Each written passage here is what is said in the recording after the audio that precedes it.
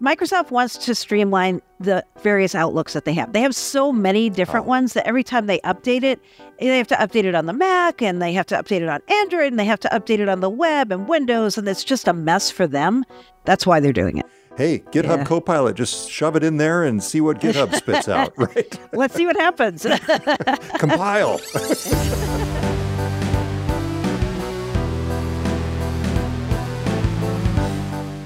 Welcome to GeekWire. I'm Todd Bishop. It was a big week for Microsoft with the unveiling of the company's latest Windows and AI features and new Surface devices at a special event in New York City on Thursday. This was preceded by only a few days by the surprise resignation of Panos Panay, the chief product officer in charge of the company's Windows and Devices division.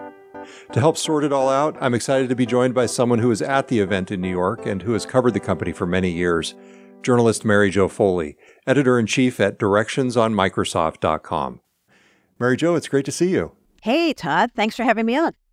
I wanted to start by asking you about something that Microsoft CEO Satya Nadella said at one point at the outset of the event. I mean, it's crazy. It's kind of like the 90s are back. It's exciting to be in a place where we're bringing some software innovation and really having fun, enjoying this entire journey. Of course, he said it's kind of like the 90s are back. Did it feel that way there? No. You know what? It's exciting because this is something different and new, and you kind of get jaded over the years. You're like, another Surface, another Windows release. You know, it just feels like the same old, same old. And this is definitely something new, the Copilot stuff and the AI stuff. But I don't know, saying it was like the 90s, I think that's a little bit of a stretch for me anyway. Yeah, we're talking Windows 95, right, Internet Explorer, Clippy. Exactly. Come on, the real highlights of that year. So the big picture news was this attempt by Microsoft to wrap up basically everything that it's doing in AI under this new brand called Copilot. Actually, it's not a new brand, but it's a streamlined brand, I guess, when they call it Microsoft Copilot. How much of what we saw this week was new and notable versus them putting an AI halo on stuff we've already seen? That's a good way of putting it, an AI halo. I feel like in some ways what they're trying to do is useful. They're trying to clean up the branding because this whole year they've been launching things sometimes called Copilot, sometimes called Bing Chat Enterprise, and there's all these names. And I think people were very confused about what would I use where? And so that what they're trying to do, at least on the consumer side, is consolidate everything under that one brand, Microsoft Copilot. But I don't think a lot of people understood this, so it wasn't stated plainly. That's not the only Copilot brand. Like Microsoft 365 Copilot still exists as a brand. GitHub Copilot still exists as a brand. There's Copilots on Dynamics and Power BI. All of those are separate. They are not under the Microsoft Copilot brand. And I actually think that's good because even though the Copilots all have the same underlying technology stack and to some extent the same UI, they aren't the same thing. Like they pull from different data sources. They have different levels of security.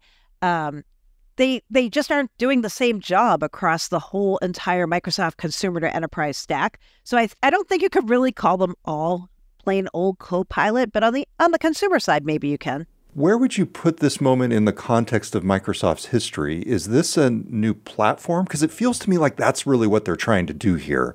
Even though it isn't a unified operating system like Windows was, or even a unified cloud platform like Azure is, it feels like they're trying to say, okay, this is our new thing. If that's the case, how big of a deal is this in the context of Microsoft's history?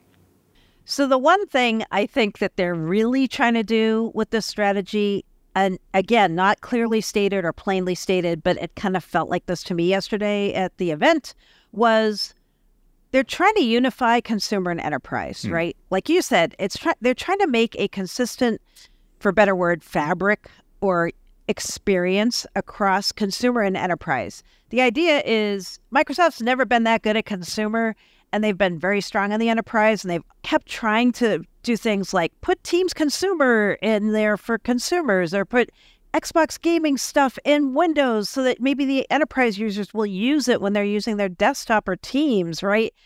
And so this, I feel like, is maybe a better chance for them if all their stars align to have a consistent experience across consumer and enterprise. Okay. So yeah, a pretty big deal, if they can pull it off, because this is a pretty ambitious strategy, and especially with Microsoft 365 Copilot, I'm a little worried. Actually, when they announced the commercial availability date of that yesterday as being November 1st, when I tweeted it, I put yikes as my hashtag. Yes. Because I'm like, is this ready? Like, it's been in private beta with only 600 customers since June. Like, is this ready to be launched as commercially available? Clicking on that yikes hashtag, you never know what that's going to bring up on Twitter or X. So it's that's a little scary. High Be stakes. Well, to your point, in addition to Windows and the Surface devices, Microsoft 365 Copilot was one of the most interesting pieces of news. As you said, they're announcing that that's going to be coming out on November 1st. I know this is a big focus for you and for the teams at Directions on Microsoft. So I want to talk about that when we come back. You're listening to GeekWire, and we will be right back. Technology moves fast. I need to move faster. WGU's competency-based education puts me in control of how fast I move through my IT degree program. I can accelerate my program by applying what I already know to my courses and focusing on the things I need to learn. Earn a respected accredited degree that propels your career in the IT field. Learn more at wgu.edu/IT certs included.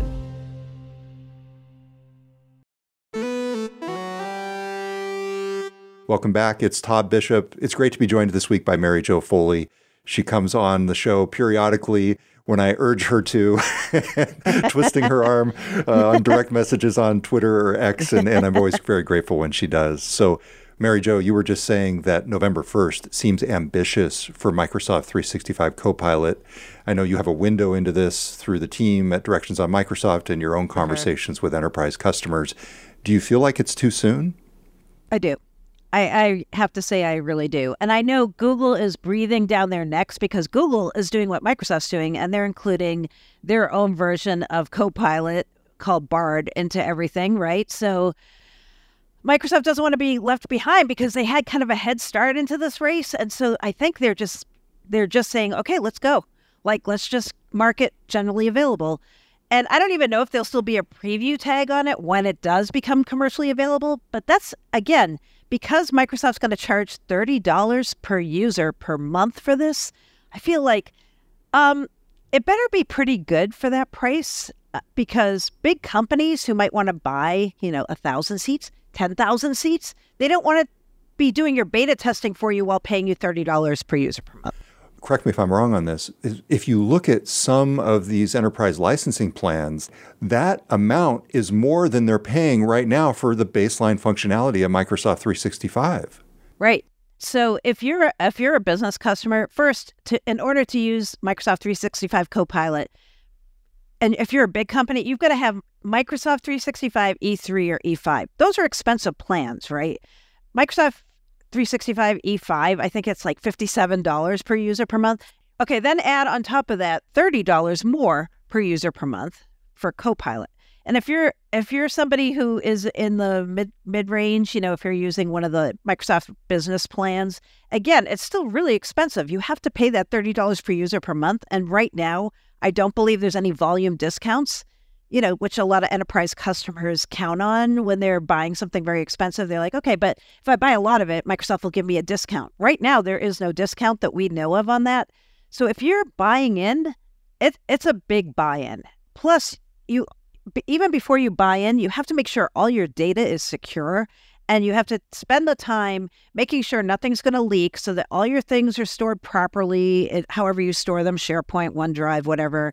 You have to really spend some time, effort, maybe even use more Microsoft software, like tools to make sure your data is all secure before you implement Copilot. So it's not just a, like impulse purchase kind of a deal. It's definitely going to be something your company has to think, which employees get this? Not everybody should get it, especially at the beginning when it's still new. And are we ready to implement it? So yeah, it's a big deal if you buy into this as a corporate customer. For people who have not followed this particular feature, it's essentially, in my mind, like a virtual executive assistant where it'll come in, it'll summarize meetings, it'll write emails, it'll catch you up on what's going on in your email inbox. Microsoft announced the new Microsoft 365 chat feature this week that is essentially a rebranding of something they had shown before. Like, I look at this and I go, okay, for $30 per user per month, and I realize that the economics of different businesses are different, but like, could they piece together different point solutions, kind of like the business equivalent of an a la carte streaming service, you know, like where you only need Netflix or Hulu, you don't need the entire cable package here. Yeah, I wonder that too, especially because of this thing called Bing Chat Enterprise that they have already announced and actually is already available if you want to try it out. You have to have Azure Active Directory and connect Bing in with that, sign into your work account, then connect it. If you do that, you can already do some pretty interesting things. And if you're willing to feed your own data in, it will do a lot of the things, not everything, but a lot of the things that Copilot can do. Like if you want to summarize an email, you could cut and paste the text and put it into Bing Chat Enterprise, and it will do that same function for you.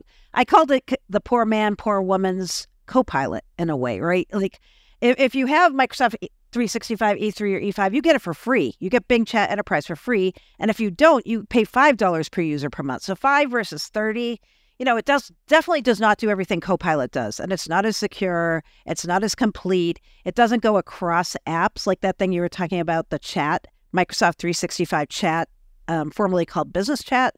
That actually lets you go across your Office apps and pull different things. Like if you're going into a meeting, just say, show me every interaction I've had with Todd in the past 6 months, and it'll pull from all different places. That's unique to Copilot. So yeah, there's definitely places I could see it being applicable. Somebody at the event this week asked me what I would use it for if I had it. And I said, the biggest thing I could see right away I would use it for is all these legal documents we have to look at when we're talking about like Activision or whatever. I would just say, summarize this document for me and tell me the top 5 points, right? I would love that. That would be amazing. Absolutely. But right. Not only that, maybe a Microsoft Enterprise licensing agreement. How about that? Yeah, no kidding. I know. Good luck to Copilot, though. Those are pretty complicated. I'm not even sure Copilot could get through that. I'm amazed our analysts can get through that. But also Teams meeting, right? Like that's another one where I'm like, okay, because here's another application. Say you're really busy, you're not paying attention to the Teams meeting you're in, or you can't even attend yourself. At some point, you're going to be able to send a delegate and say, tell me what happened in that meeting. Give me all the things that I need to know that happened in that meeting. And for people who are in a lot of meetings, that is going to be invaluable, right? It just strikes me here that, like, I'll give you another example of something that I do. I subscribe to ChatGPT Plus, and they have these plugins, and you can upload a PDF and have it analyze it very easily. I interviewed Bob Muglia this past week at a book event. Yeah, a former Microsoft server and tools chief, Snowflake CEO, and he wrote a great book called Datapreneurs, and I interviewed him, but I happened to have the PDF of the book, and I had read it and listened to the audiobook, but to refresh my memory, I went back in and I just uploaded the PDF. I thought about that later. I was like, whoa, did I do some sort of copyright violation there? But at any rate, yeah. Bob, if you're listening, apologies. But it's very easy just for $20 a month to say, okay, use this plugin, give me a summary, if you don't need all that other stuff that you're talking about. Right. But the other thing that comes to mind, Mary Jo, for me is, did Microsoft give up on Cortana too soon, or might we see the return of their voice assistant in all of this? It's funny because some people think Cortana was like the precursor to the Copilot, right? And Microsoft had a really big ambition for Cortana that I'm not sure they're going to try to replicate with Copilot. Now I'm just talking off the top of my head because I don't think they've really made this plain either, but with Cortana, I felt like the goal was to have one personal assistant that would follow you across everything you were doing in work and personal life. And you could always just be kind of feeding more and more data into it. It would get smarter, and it would know like when you said the word Bob, you meant Muglia, right? I don't know if that's the same thing they intend to do with the Copilot. I mean, maybe at some point when they really do span consumer and enterprise, it will work like that. But I feel like right now what they're doing is lots of different copilots. Like there's a copilot for specific apps within Dynamics. Like they have multiple copilots in Dynamics, multiple copilots in Power Platform. I think we're going to see the case where copilots exist in plural and it's not just one that goes across everything, because the use cases are so different. Like the way you would use a copilot if you were using the Copilot sales application is very different than using Copilot for like shopping for sneakers, like they showed as an example in the event this week. They're not the same data set. They're not the same kind of search. You'd have different kind of plugins that you would use for the consumer versus the enterprise. So I think if I were just kind of thinking, how does Cortana compare to Copilot? I would think they were two different strategies. Like Cortana was super ambitious and it just never panned out. And I don't think they can try that, at least in the near term, to pull that same strategy off again. I think instead you'll just see more specialized copilots that will probably work together over time. A lot of these new features will start rolling out on September 26th with a Windows 11 update. And there's some generative AI capabilities that are being added to apps like Paint and Photos and Clipchamp. Frankly, I know I'm kind of a basic kind of person, but I'm just happy that Notepad is going to be saving my content now when I take notes in there. Auto-save in Notepad, yes. New version of Outlook. Is this measurably different than what we've seen before? Have you tried the new Outlook? The thing that's Not yet. Monarch? Not yet. So the new Outlook for Windows, this is just for Windows. It's meant to unify Outlook across the web, standalone Windows app, and one other place that I'm drawing a blank on now. But there's 3 different Outlooks for Windows right now, and it's going to bring the 3 together into a single app. It looks a lot and works a lot like Outlook for the web, if you've ever used that application. I have, yeah. So for people who are basic email users, it's fine. And right now it's in preview. You can try it out. And very soon it's going to replace the built-in mail and calendar app that's in Windows 11. But if you're a power user, a business user, and you try this out, all you can see in your own world is all the features that it's missing that you need.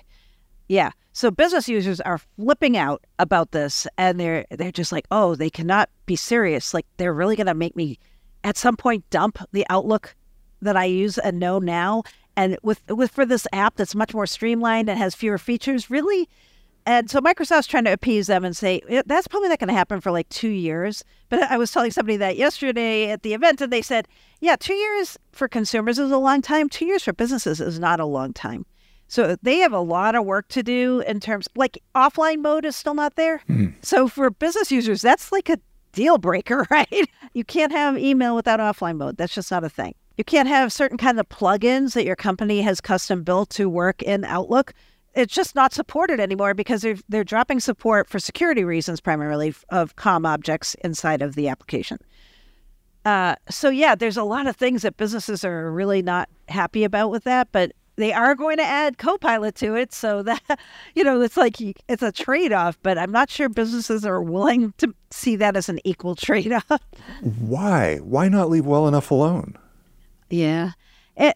Microsoft wants to streamline the various Outlooks that they have. They have so many different ones that every time they update it, they have to update it on the Mac, and they have to update it on Android, and they have to update it on the web and Windows, and it's just a mess for them to try to keep everything in sync and to try to do rapid updates, because you have to make sure you're updating all the different platforms that you have.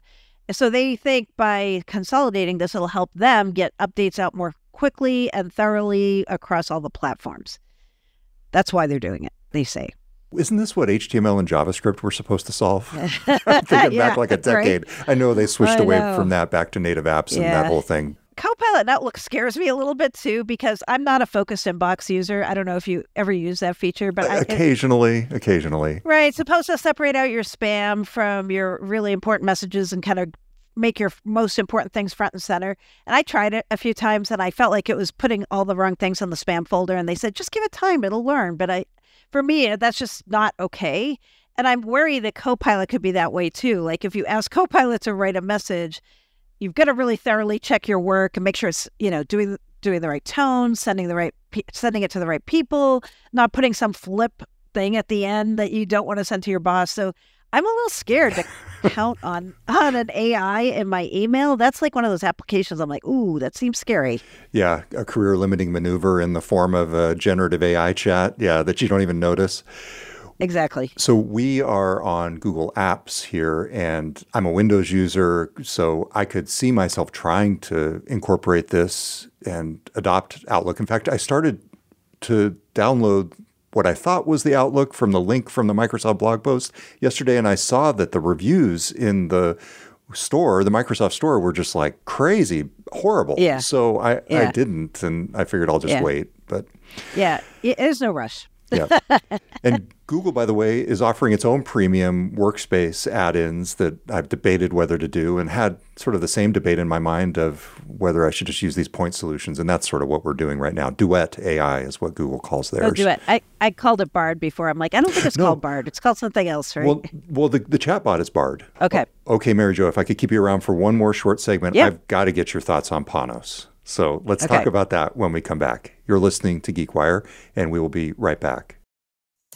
This GeekWire podcast is sponsored in part by Yale University Press. Are you concerned about the rise of AI and how it will impact our society? Every day, artificial intelligence presents us with urgent ethical challenges. How do we harness this extraordinary technology to empower rather than oppress? Nigel Shadbolt and Roger Hampson have written a how-to for building ethical machine intelligence. Their new book, As If Human: Ethics in Artificial Intelligence, is now available wherever books are sold.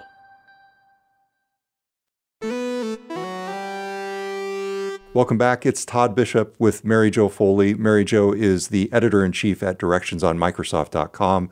I'll link to the post that she has published on directionsonmicrosoft.com about some of Microsoft's announcements this week, and especially the Microsoft 365 implications of those. But Mary Jo, for me, the week started with a surprise. Now, maybe I'm just surprised by everything. If it's news to me, right? But Panos Panay, who was the longtime Microsoft Surface chief, he was promoted in recent years to a larger role within Windows. And he was kind of the soul of that organization, at least as it relates to the hardware, or at least that was the impression he gave during the events, because he was such a passionate person who was always very pumped to talk about things. Did this surprise you, his news that he was leaving Microsoft? It did, because of the timing, right? Like he was, I think a week ago, was tweeting, "See you all in New York at the big Microsoft event." And then it was like, oh yeah, he's leaving on Monday, right? A few days before the event. So that did surprise me. I have been wondering, though, and I've asked around about this in the past few months, what was going on with him and the org, because it felt more and more like Microsoft was kind of pulling back from what he wanted to do with Surface, right? He wanted it to be super experimental, do things like Surface Duo, the dual screen Android phone, basically, that they came out with. He wanted to try different form factors, crazy ones, interesting ones.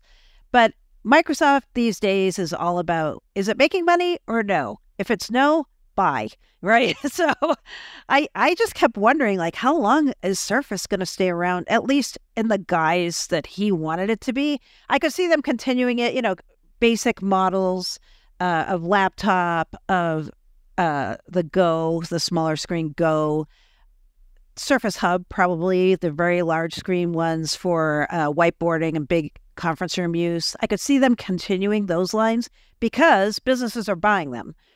But I don't believe Surface is profitable. I know they make money revenue-wise, but I've never seen Microsoft claim it was profitable. And these days, if you're not profitable and you're not on the road to being a $10 billion business, I don't think you're going to be sticking around at Microsoft.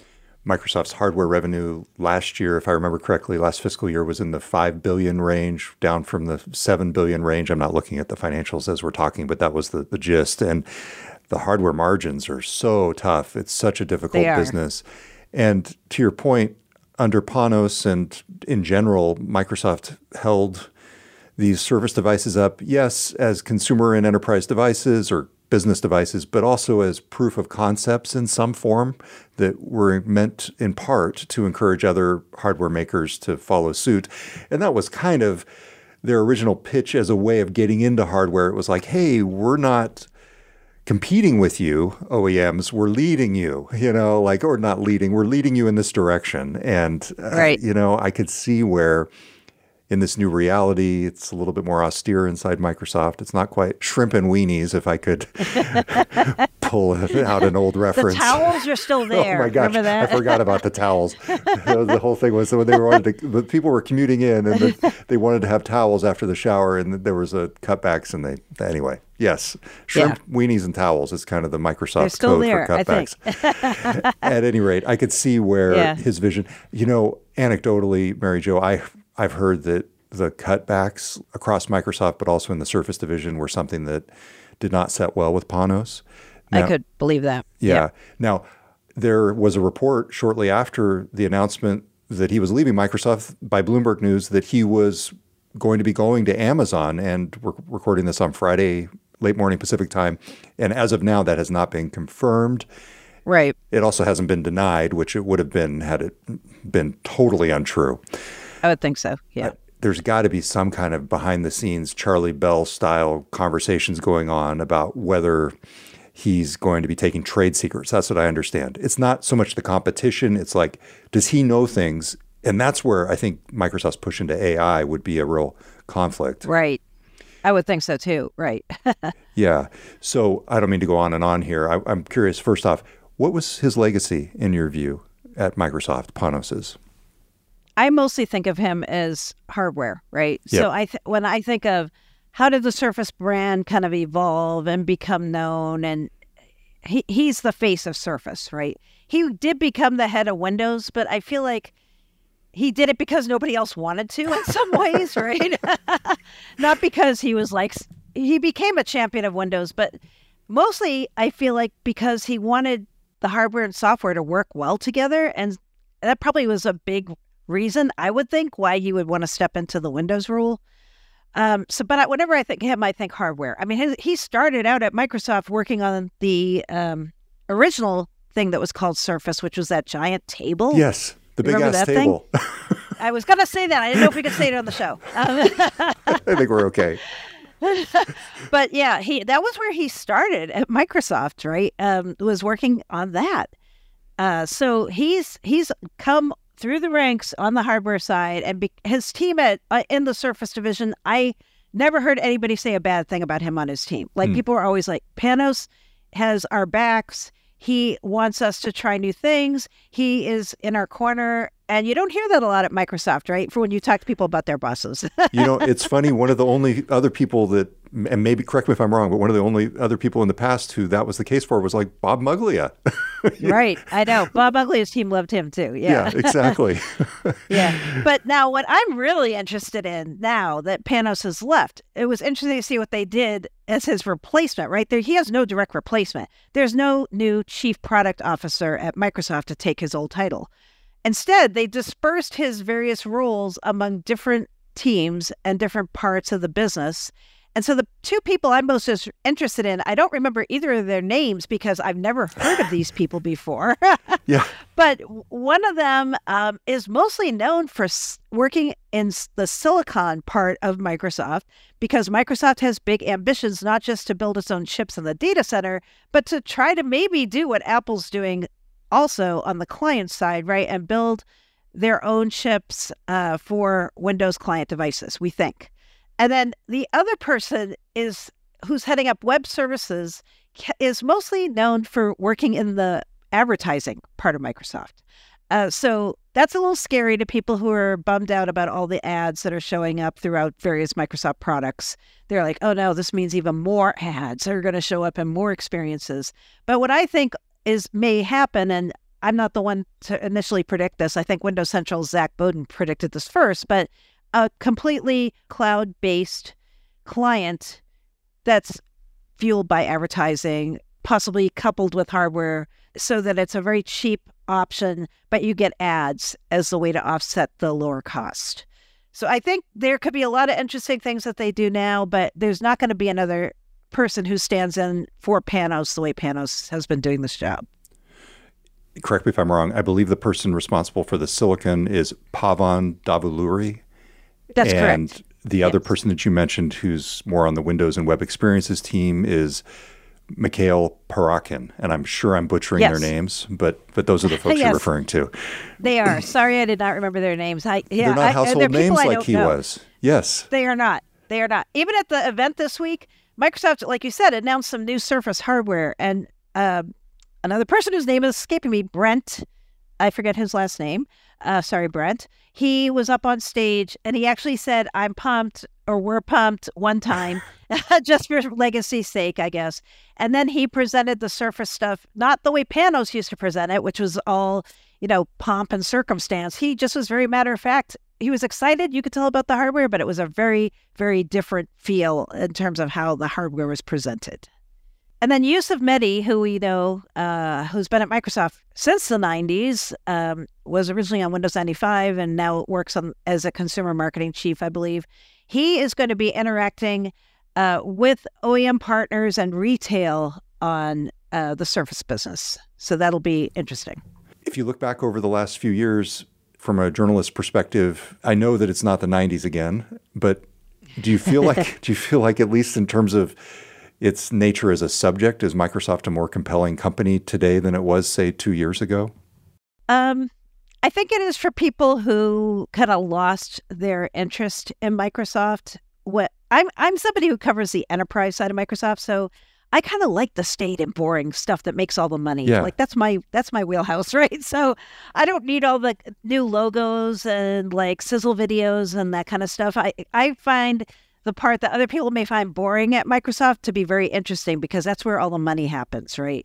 Like all the enterprise products, all the things that have all these hard to remember new brands like Entra, Priva, Purview. That's what I think is interesting. But this is fun for people who thought Microsoft got boring and now they're kind of more exciting, something that people can understand and appreciate who don't care about the little intricacies of the enterprise business, I'd say. For me, you're getting more surprise twists these days, even if it isn't quite the 90s.